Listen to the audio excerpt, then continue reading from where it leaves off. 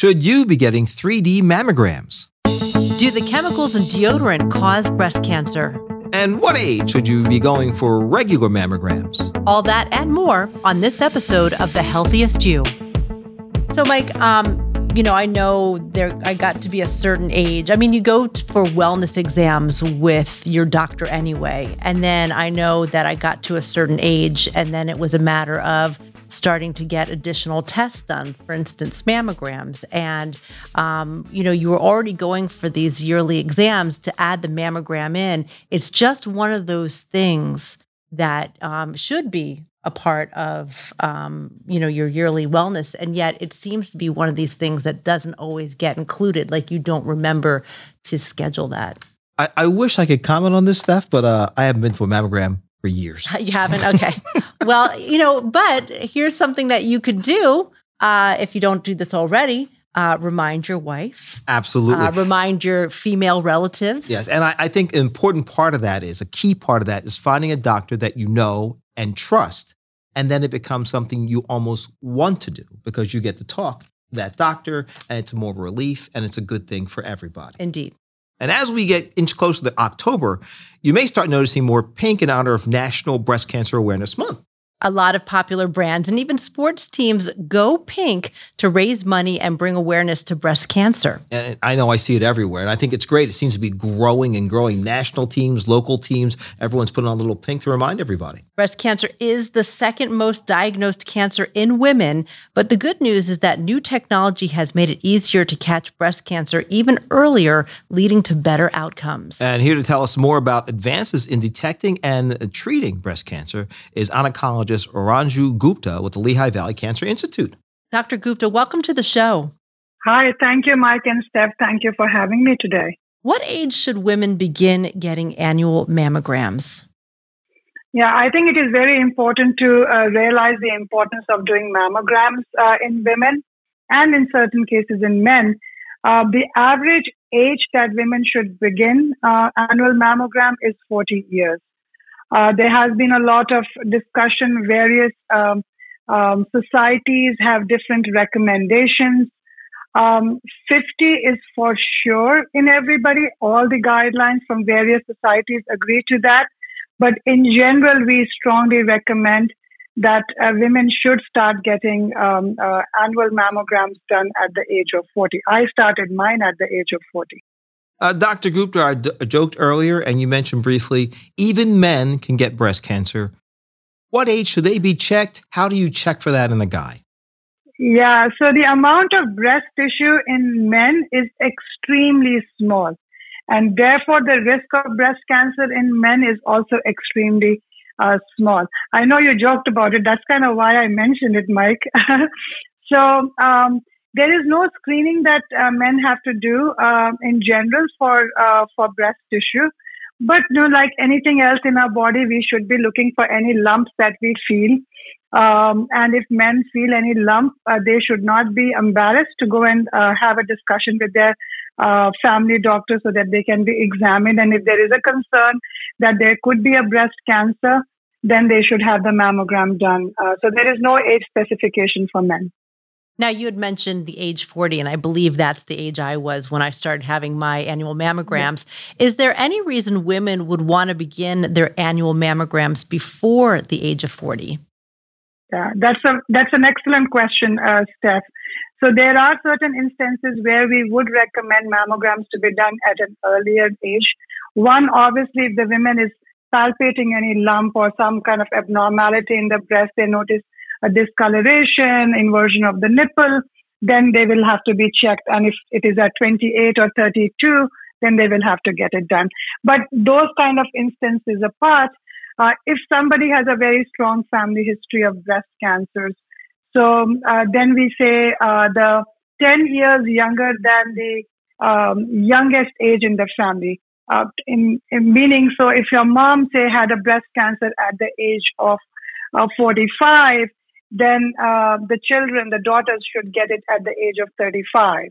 So if so first degree relatives, close relatives, 10 years younger than that age. So if your mom had the breast cancer at 60, then 50 would be the 10 years younger. Then you will go to 40 because that is a standard a guideline. So 40 is our standard guideline, and younger than that if you have a close family relative who has breast cancer at a young age. Then the other instance where you would do that is certain families may have a genetic mutations like the BRC or the BRCA mutations or some other genetic mutations which increases your risk of breast cancer. Then those guidelines would recommend an earlier age of getting your mammogram done. Doctor, for the women who have not yet had a mammogram and for people who are afraid to have one, what exactly is it about, and how long do they take? And of course, the dreaded question, do they hurt? Right. Very important. Thank you for asking that, Mike. So the mammogram is just like an X-ray of the breast. So that is basically what we are doing. It takes about 10-15 minutes.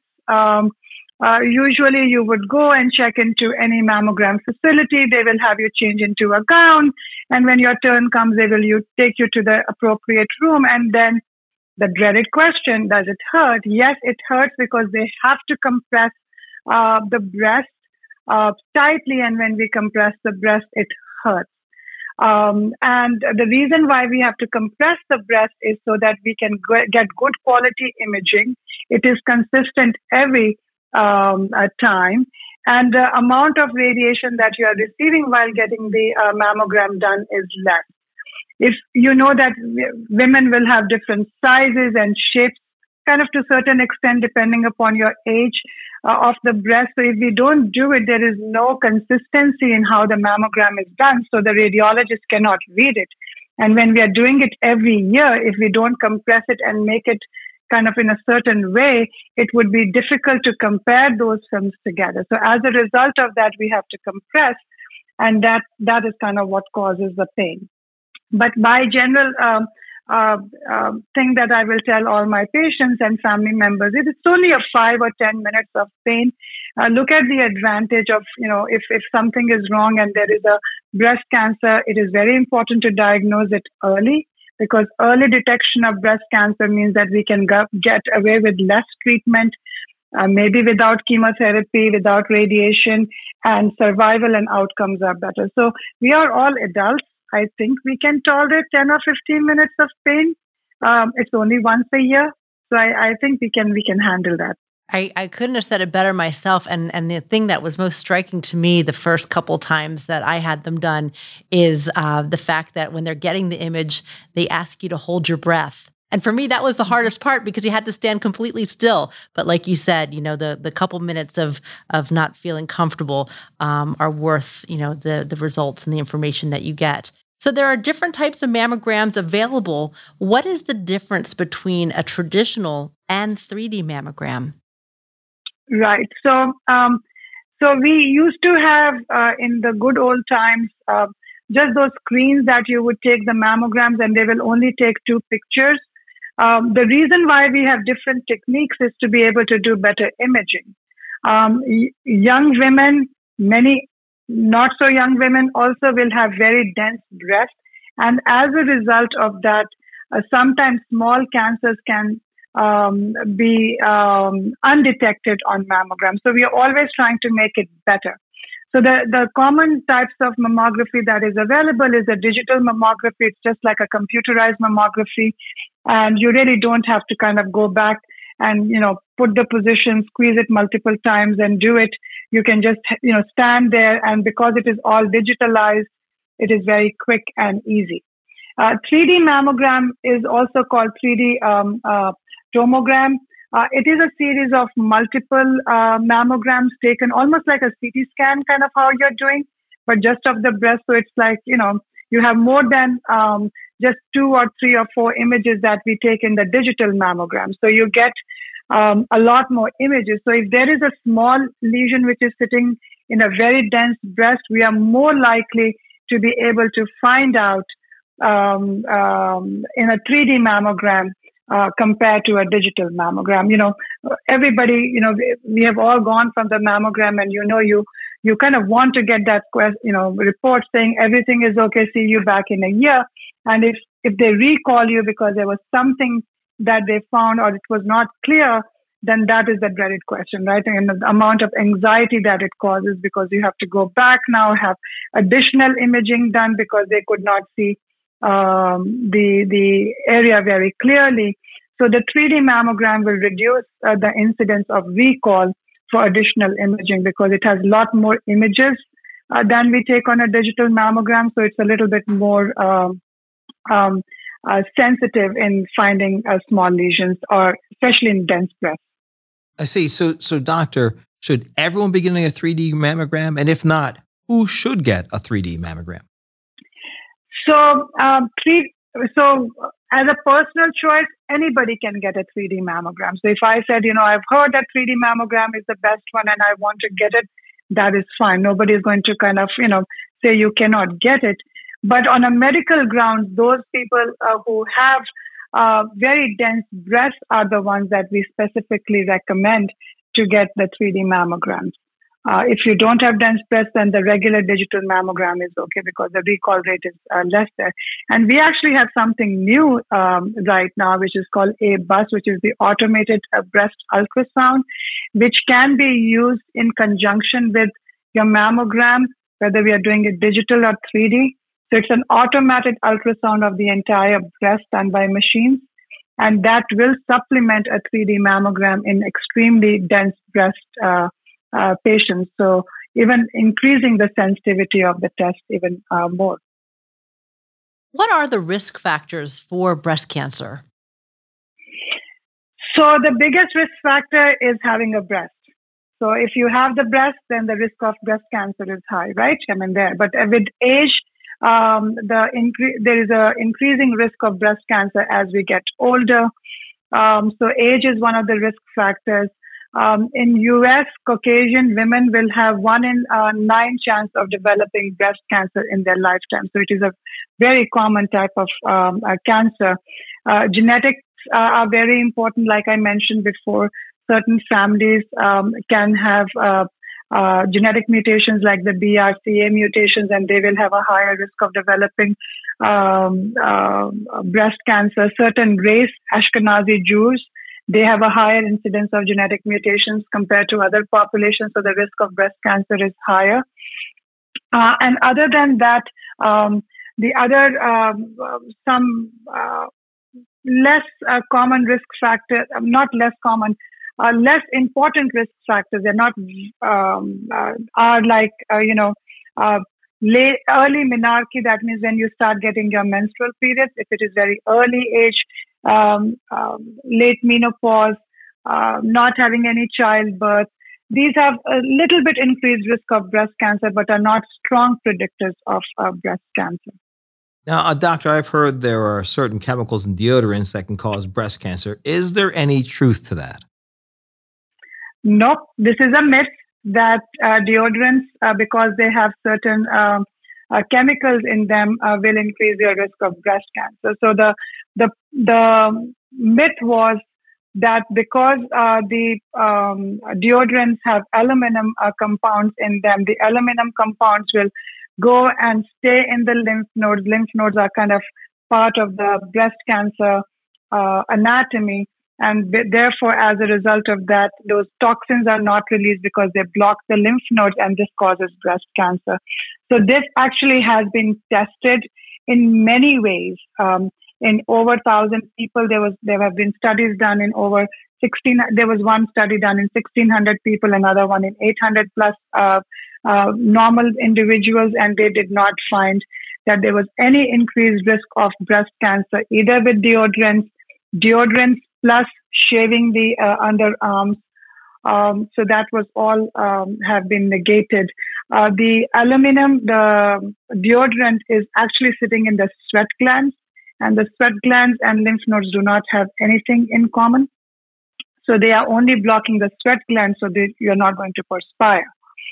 So they are not causing any problems in the lymph nodes. They have also looked at the amount of aluminum in the breast cancer samples, and they have not found that there is increased aluminum in the breast cancer samples. So that has also confirmed that there is no relationship between antiperspirant or deodorants and breast cancer risk. Even though all lumps don't turn out to be breast cancer, does breast cancer always appear as a lump? No, that is not true.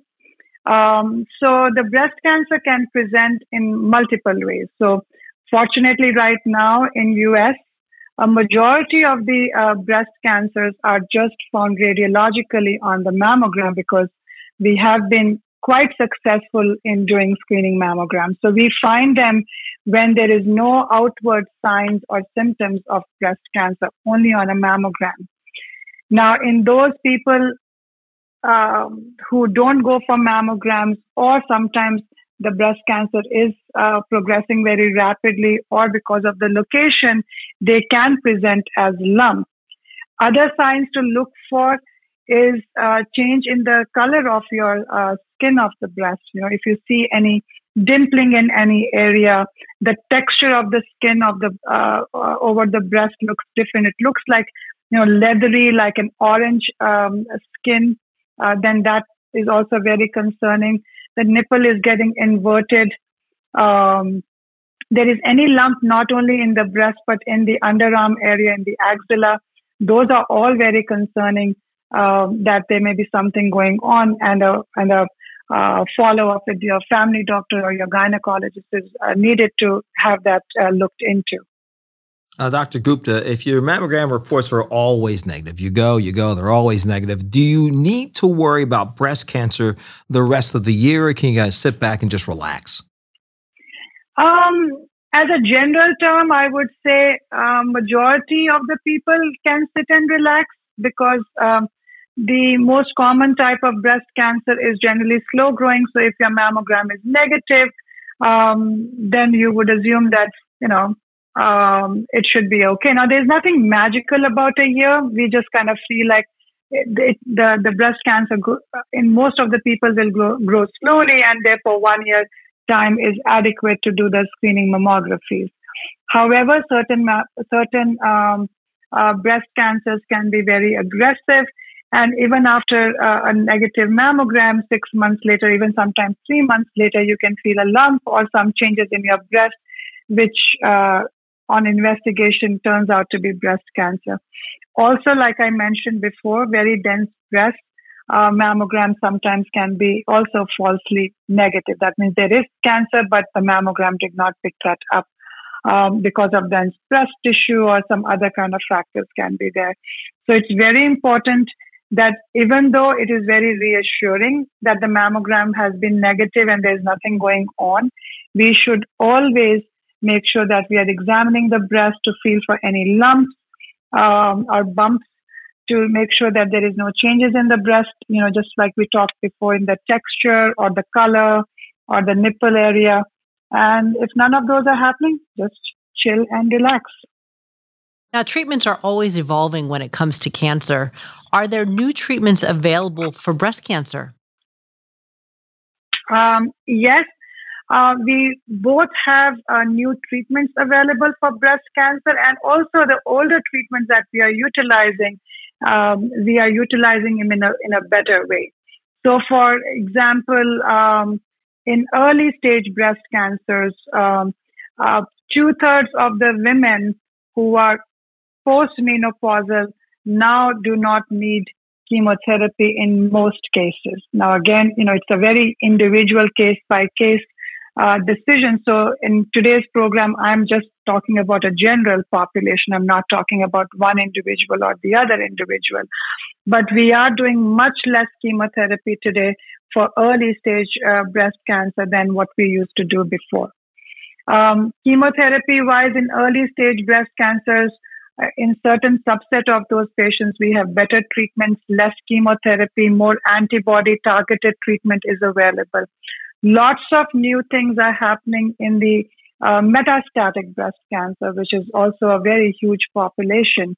And there in hormone receptor positive breast cancer, which is the largest subset of metastatic breast cancers, we can delay chemotherapy for very long time by using just some pills or a combination of pills or combination of pills and injections, but we can delay chemotherapy for many years now. Same way, just recently, immunotherapy has been used in certain subset of patients with metastatic breast cancer. And about a couple of weeks ago, we actually can use immunotherapy in high-risk triple-negative breast cancer, which is a huge change in this very aggressive, poor prognostic type of breast cancer. Many targeted agents have now been approved and are being used in breast cancer. So overall, I think we are using our treatments that are available much more smartly, trying to minimize side effects to our patients, and much more number of treatments are available now than what we had before. Well, thank you, Dr. Gupta, for joining us. Always a pleasure speaking with you and learning more about breast cancer. To make an appointment for your mammogram, call 1-800-402-5846 or visit lvhn.org/mammo_guide. And remember, be safe, be smart, and be the healthiest you.